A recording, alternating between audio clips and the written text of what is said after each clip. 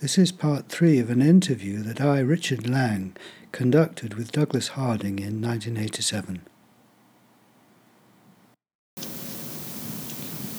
Douglas, we were talking about practice and discipline. Do you think a discipline of some sort is necessary or helpful to see? Sort of meditation and that kind of thing. Yeah. In a sense, it's absolutely indispensable, Richard, surely. It's rather paradoxical. There's nothing to be done because one is okay, the situation is absolutely all right. One is who one is. Nothing can stop that, nothing can prevent that, interfere with that. And what one is as a human being, well, that is what it has to be. That's got its place and looked at from its origin. It's perfectly in order.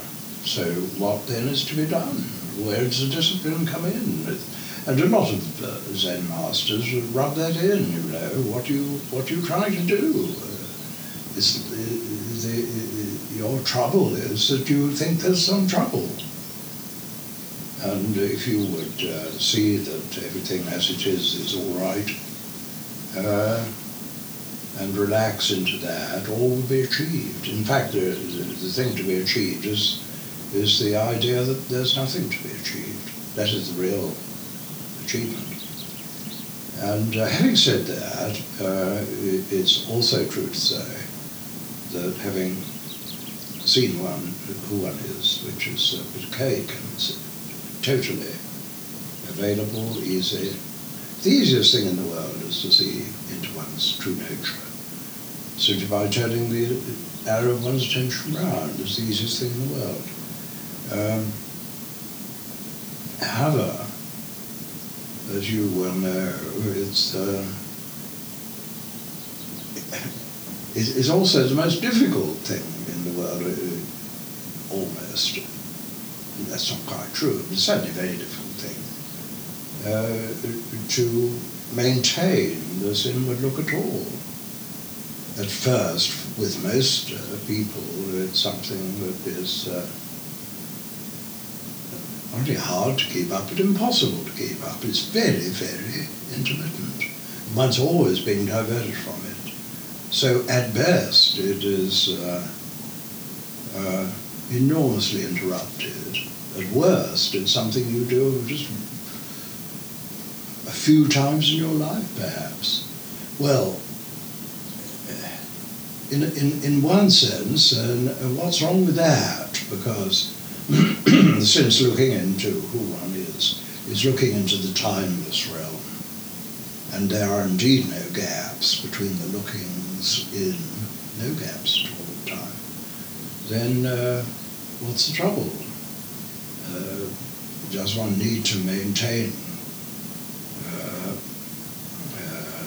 in time that which is out of time? Of course not. But if we're looking at the thing from the point of view of the world of time, and that's where we function in the world of time, don't we? We function from the timeless into the timed world, the world of time. If we're looking to that functioning in time, why? That's where the practice is absolutely essential. Otherwise, nothing really happens. What kind of practice? It's ineffective. The seeing of who we are is fruitless. It's a barren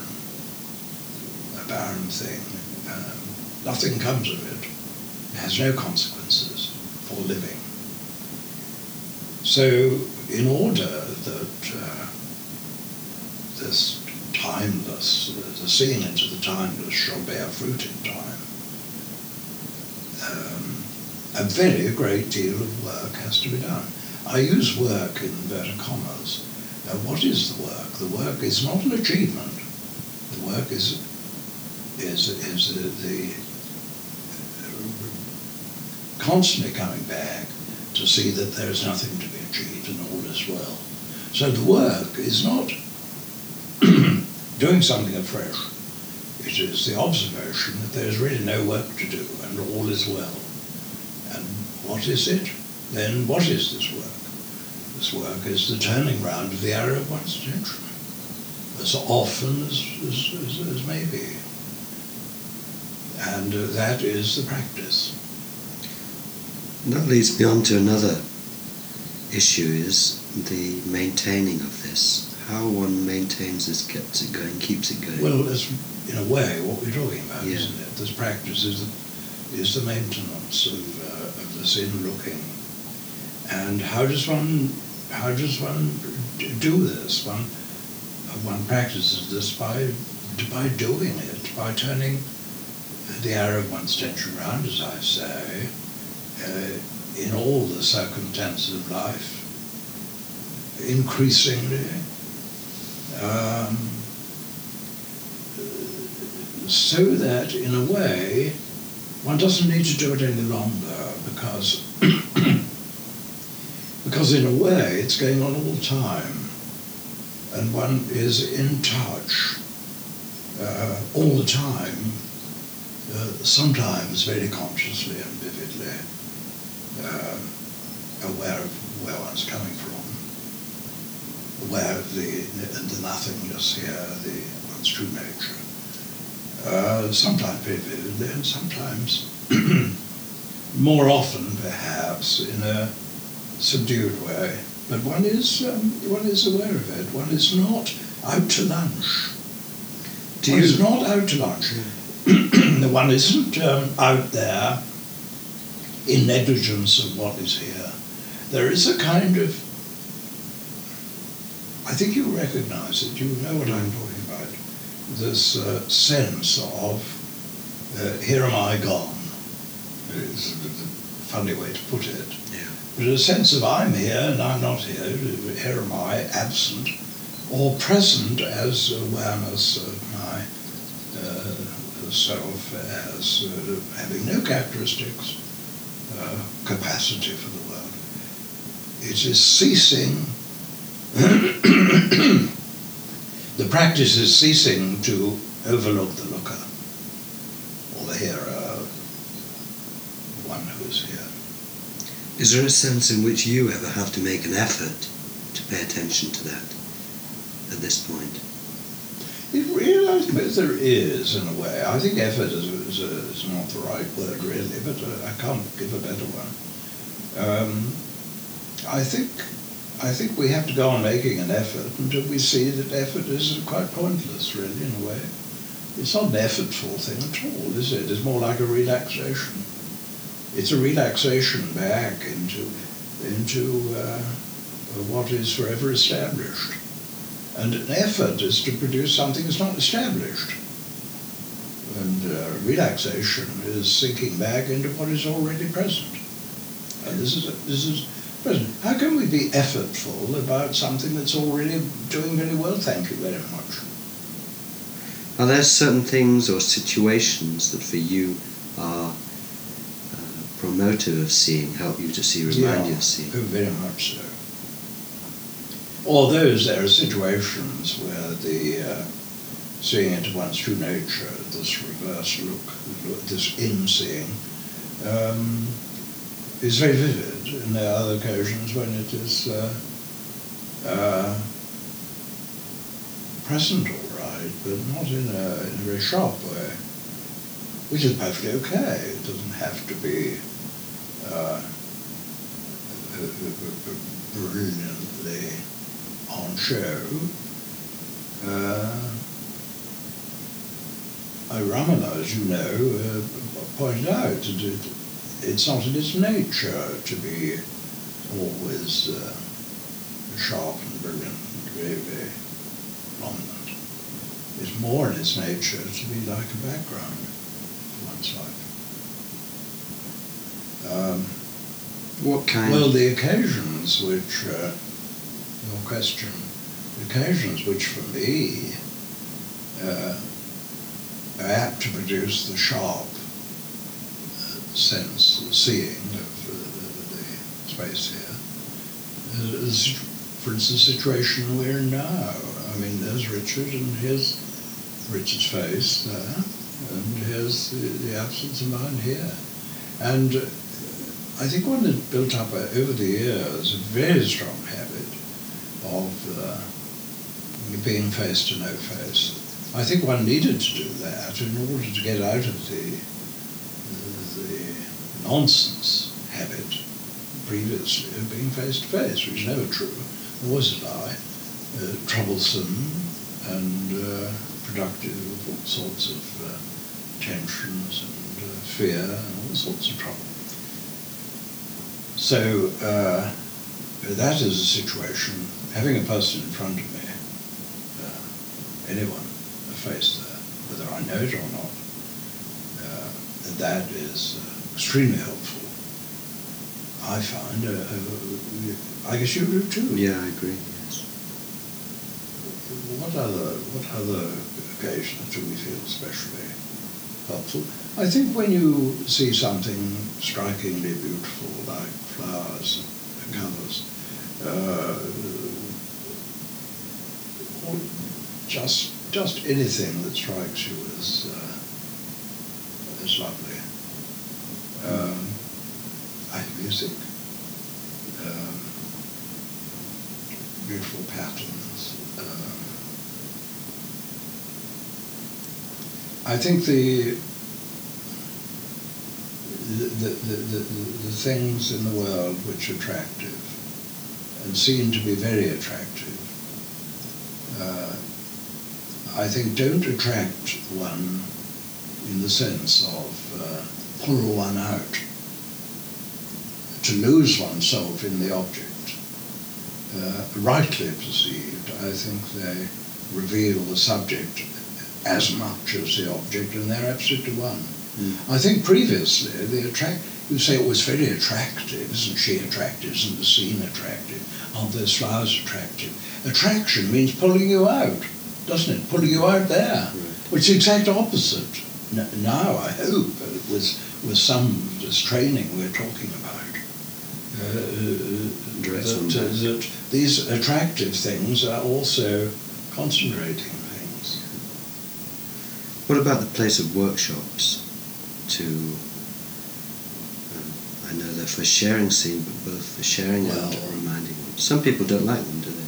Of course they are so effective. And I mean, in a workshop, you and I have done so many together, and I expect it's your experience as it is mine, that you can spend an hour, 2 hours, and really virtually your seeing has been very sharp all the time. I mean, I don't know if anyone else is getting a lot out of this workshop, one feels, but certainly it's a way of concentrating one's attention to this, because you cannot, I mean, if it were possible, it would be quite wrong and fraudulent, wouldn't it? But it's not possible, I think, to run the kind of workshop we're talking about without all the while being sharply aware of the absence of someone who's running that workshop. So I would say it's a superb opportunity, superb practice. The experiments, for this attention. Yes, the experiments themselves. Would you do them or recommend them as ways of reminding oneself? You mean out of workshop? Yeah. Conditions. Well, I think we're all different, and I must admit I don't go around pointing fingers and into here, and I don't go around putting cards with holes on my face, you know. I don't do that, and I suppose my explanation of this negligence, if it is negligence, is that I don't, you know, life is a workshop, and I don't really need to produce special contrivances. Life is better at that than I am. Life produces situations which are just what's needed, and I don't really need to interfere too much with that. But I think we're all different, and I suppose those of us for whom this is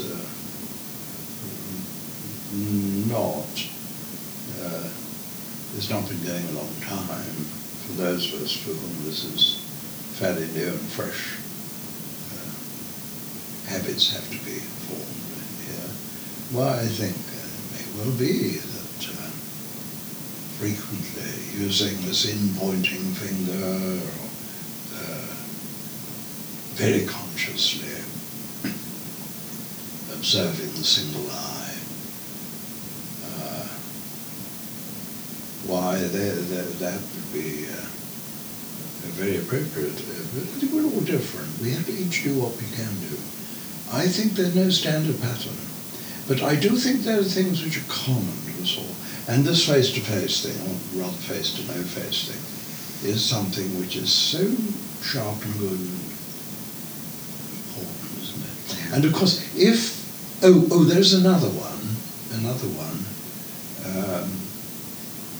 practice which really helpful, and that is being face-to-no-face with friends who share this, because of the infection. That's going around the group. The reinforcement is tremendous, I think. It's a paradox, isn't it? Because one is alone and yet one is sharing. Yes, yeah. So I think that's skillful. It's skillful to hang around people who are doing this. What about difficult situations and problems? Do those help or hinder? Well, what are you thinking of? What kind of problem? I wasn't thinking of anything in specific. Maybe personal relationship problems, work problems, health problems. All the troubles of life. Yeah. Well, it wouldn't be much good if it didn't have a relevance to these things. I think it has immense relevance to them. Well, I think, first of all, it doesn't dispose of them. It doesn't get rid of them. I think that it may almost seem you get a special crop of them. It may be because one is more aware of what's going on and more sensitive, and perhaps taking on responsibilities and caring for people and so on, and one would seem to have a more complex and very troublesome life after seeing than before seeing, quite often. One might feel that. But no, it's not a case of getting rid of problems. In fact, as I say, it can sometimes almost seem the other way around. But nevertheless, something very profound, don't you think, is going on. And it is that the problem is being looked at just the way your face is being looked at this moment. It's been looked at from no face, and the problem has been looked at from no problem.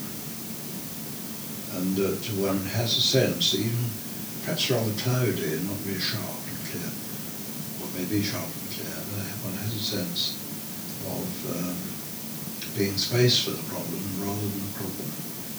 And what is the problem? Just as I am your face, the space that your face is revealed to be in, it's not other than your face. But nevertheless, the space is terribly important. Well, space for the problem, although in a sense it's united with the problem, the space is what makes the difference. Normally, I would say, till we cotton onto this thing, it's just a problem, isn't it? Stop. But this is the problem seen from the no problem. Distinguished utterly. The problem is distinguished utterly from its source. And then they come together, and the problem, I suppose in very simple, practical terms, one realizes that that problem is absolutely okay to be problematic at this time. It's accepted. Because when a thing is seen from the source, it is authorized. It's not just seen from the source, it's okayed, in a sense. It can be very painful, like being very ill or dying for that matter.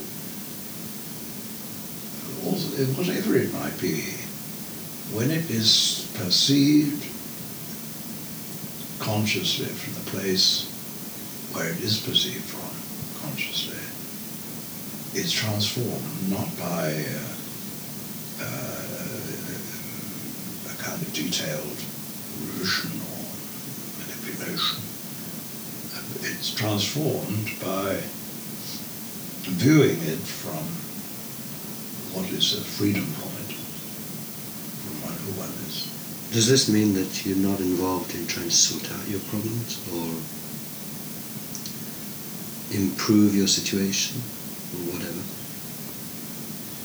Yes, I think it does mean that one's not involved in that. I think one, in a way, one sees this problem as part of the world, and I have no power at all to interfere with. One doesn't have nothing to do really, except to look at it as it is given, and I mean to change this, get rid of this problem, change it all altogether, remove it. We can change it at all. Would be to change the whole world, and because everything hangs together in a web of mutual conditioning. And this problem of mine, if I took it in its fullness, it would embrace the universe, wouldn't it? Yeah. I mean, because everything is conditioned by everything else. We got this idea that we can treat the world by action piecemeal, rooting out this problem, that problem, or at any rate transforming it. I think this is illusory.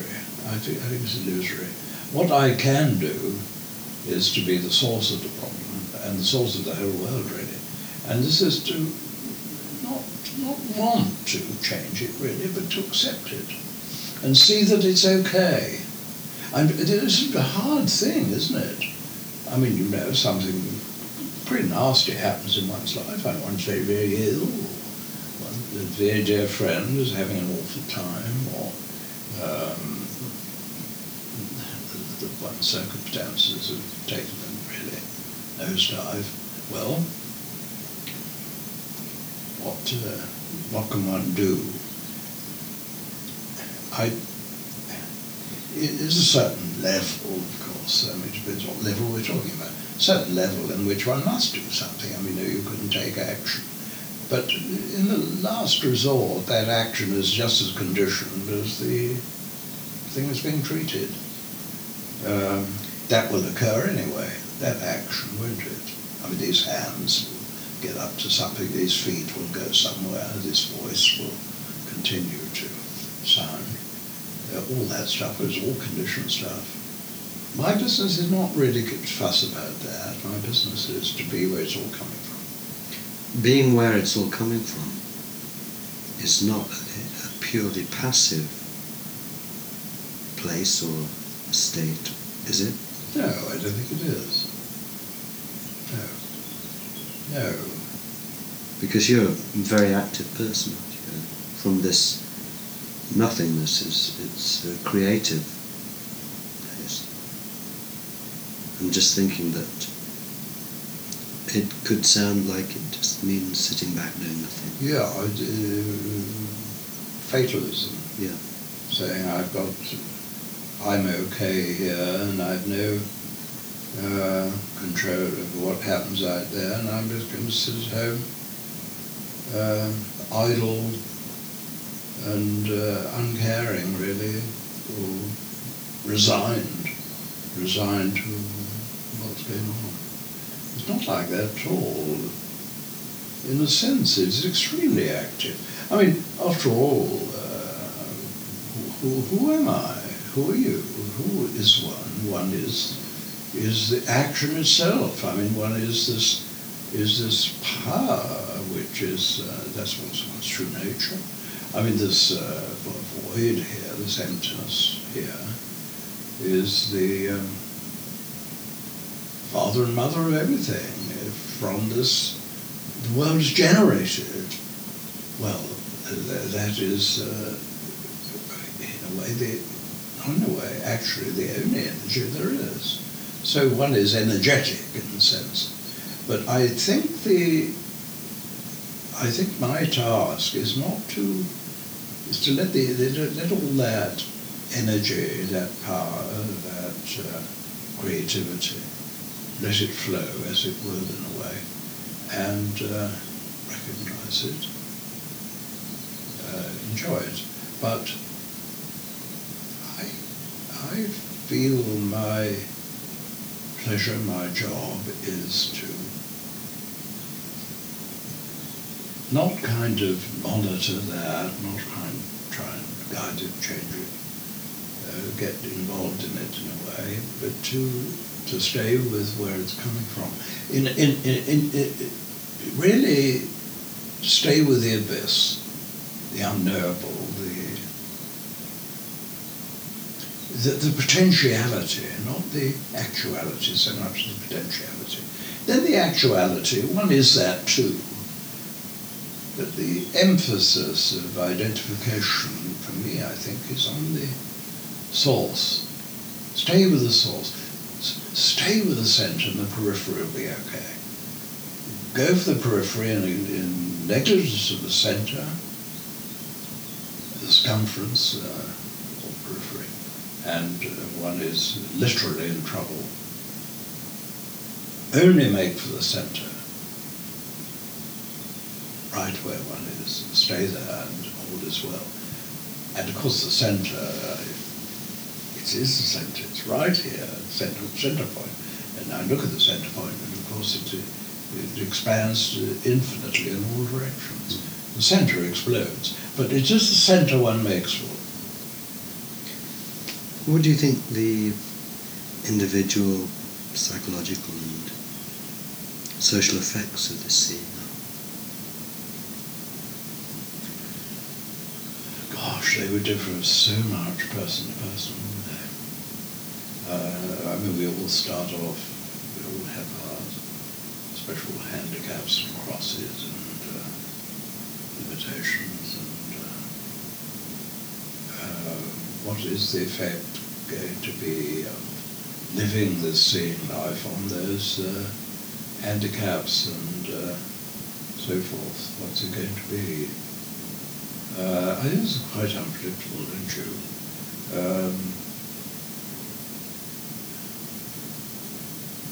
I mean, there are even moods in which one feels that Richard or Douglas perhaps is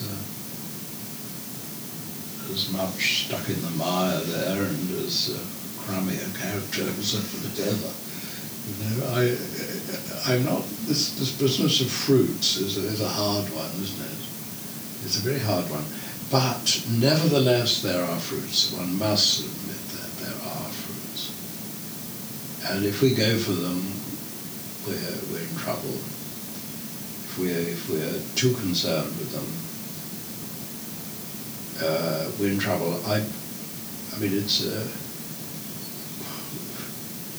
a cliche to say it, but it really is true. You know, if you want good fruit, you don't fuss about the fruit.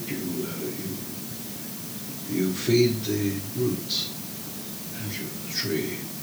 You feed the roots of the tree, make sure they're healthy and good, and the fruits will come. You don't water because the ground is parched. You don't water the fruit, you water the ground. And it seems to me, look after the ground and the fruit will come. And I think the point about it is that the fruits are in time and the roots are out of time. And the roots are timeless, eternal, no thickness, dark and hidden in the abyss. That's the root. And the fruits are in time and always changing and ripening and so forth. And unpredictable. You don't know. Time will tell. But all the same, having said that, Richard, everything, by seeing who one is, you know, it seems to me that fundamentally the hang-ups of our life are taken care of. I mean, you could list what come, the agony, the nonsense, the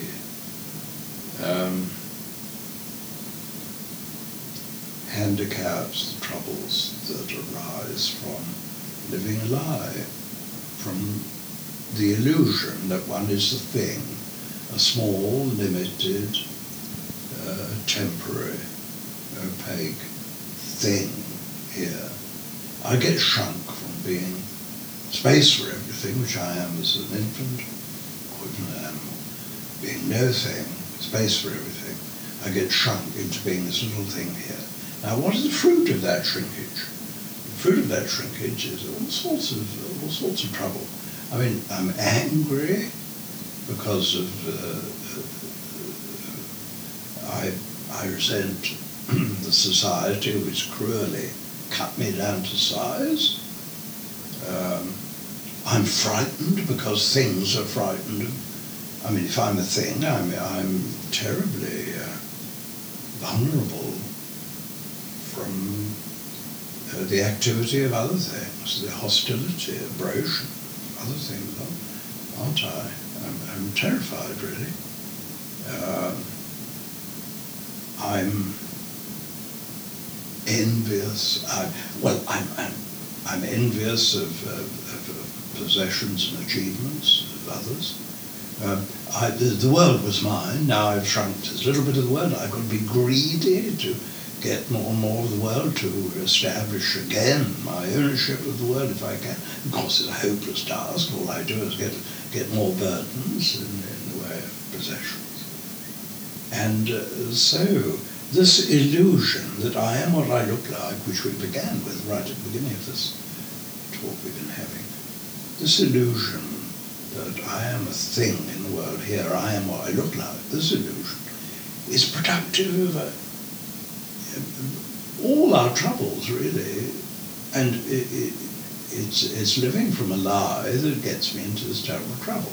Now, many things, greed, hate, delusion, with all their offspring, fear and so forth, all of those things can be, the origin of them can be traced, why, to this illusion, this lie that I've been living from, that I'm a thing here. Now, when I start living from the no thing here, and I don't really start living from that, I mean, it stands to reason.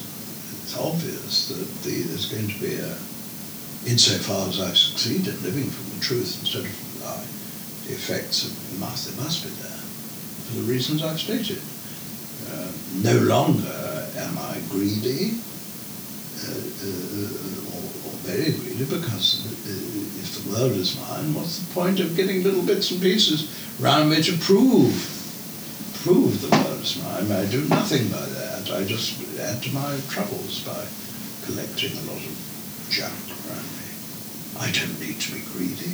If I see that here is the origin of the world and this is indestructible, eternal, then where's the place for fear? And where's the place for envy?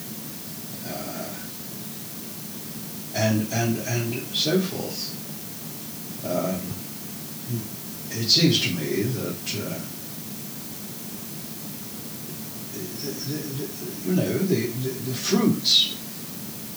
the fruits are there. They may be invisible to oneself. They're probably more visible to other people than oneself.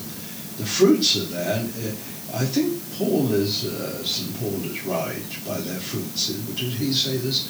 By their fruits shall you know them. And if there are no fruits, well, it's because the root is not being tended to. And fruits are there, and you can't avoid, there's a sense in which you can't avoid judging the tree by its fruits. And the fruits, I would say, are unique in every case, unpredictable. And they're not really one's business to fuss about the fruits. And I think one don't really think one has fruits. It's who one is. One doesn't have fruits. The only fruit I have, as who I really am, is this darn great fruit of the whole universe. That's a fruit and a half, isn't it? That one is. I mean, that's the fruit. To talk about little fruits here and there is to confuse what I am. I mean, what am I? Am I little Douglas bearing a lot of silly old fruits? No.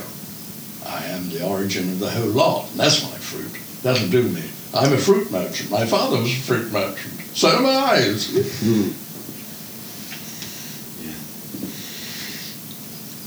Do you think this, you spend your life writing about this, talking about this, sharing this, living this. Do you think it's going to be more and more available and accepted, because still it feels society doesn't welcome this, doesn't acknowledge this? Is it going to become more popular? Crystal ball now. What do you think? I'm going to try and wriggle out of that one. No, I don't know. Well, I don't see much change really, you know. I don't see much change. I mean, I frequently have friends say, things are looking up, you know. Now we're getting, letters from Iceland and Greece, and lovely things happened in the Rockies or somewhere. Gosh, and what a beautiful letter that was. And, the no-head thing seems to be getting around, selling rather well, which is rather nice. And one feels encouraged that things are changing. Well, I don't know. I just have to say I don't know. I know that nothing's gone wrong. I know that all is well. And that there is a sense in which nothing. It's a nonsense really to count no heads. Counting heads makes sense. Counting no heads makes no sense. There's only one no head. Plotinus, marvellous. He said, out there the many faces, but here the one head of all. If we could but turn round by our own motion, or by the happy pull of Athene, we would look in and find here the self and God and the all. Well, nothing gone wrong with that, you know. And out there the many faces, here the one head of all. And the one head of all is okay now. It's got to be many faces out there. And it's got to be the one no head here, because who you are there is absolutely unique. You'll never find anything, as you go around the universe, you'll never find anything remotely resembling what you're looking out of now. It's the one head of all that is there, head with a capital H, not a thing full of brains and stuff. I mean head in the sense of, rather like the St. Paul talking about Christ as the head of the body. You know. The one head of all, says Plotinus. And so this business of numbers. Faces are many. This one head is already unitary, perfect, established. Yeah, I think that we look at the time world, we always get a picture like this. We always will. If we look in, nothing gone wrong. Everything is all right now. It's heaven now. It's nothing to be done really. It's okay now. It's not something gone wrong with the world and the world's going to get better. It's that we're not seeing the world right when we're not seeing the world really, really, really as it is. When we are worried about the state of affairs now, or a bit concerned, thinking, my God, about time people tumble to the simple thing that we're onto, and why aren't we winning more assent from the world. This is this level at which this is perfectly understandable and natural. But at a more fundamental level, when it's absolute nonsense. And that all that's gone wrong is that we haven't seen the world as it is. We haven't seen reality as it is. Out there, the many faces. Absolutely. Here, the one. Do you feel this inward look to be a very important leap in man's consciousness? Because we've been so identified, also identified with our outward appearance. Well, of course, there's that way of looking at it, isn't there? The evolutionary way of looking at it, which is very, very interesting. I mean, if we're talking about the world of time, really ignoring the timeless source and all that, and talking in historical terms, in terms of this kind of newsreel about the story of humanity. And we began, 5 million years ago? I don't know how long ago, something like that. As very, very skillful, intelligent, fairly upright animals, anthropoids, who didn't see themselves as objects, didn't live in the world as objects in the world for themselves. They were capacitive for the world, just like the very small babies now and other animals are. And then the great leap forward and taking, no doubt, many hundreds of thousands of years to accomplish a slow leap in the way, I suppose. And yet, in certain sense, a sudden leap was this business of looking at yourself from out there and seeing yourself as an object along with other objects, objectifying oneself probably with the help of a mirror.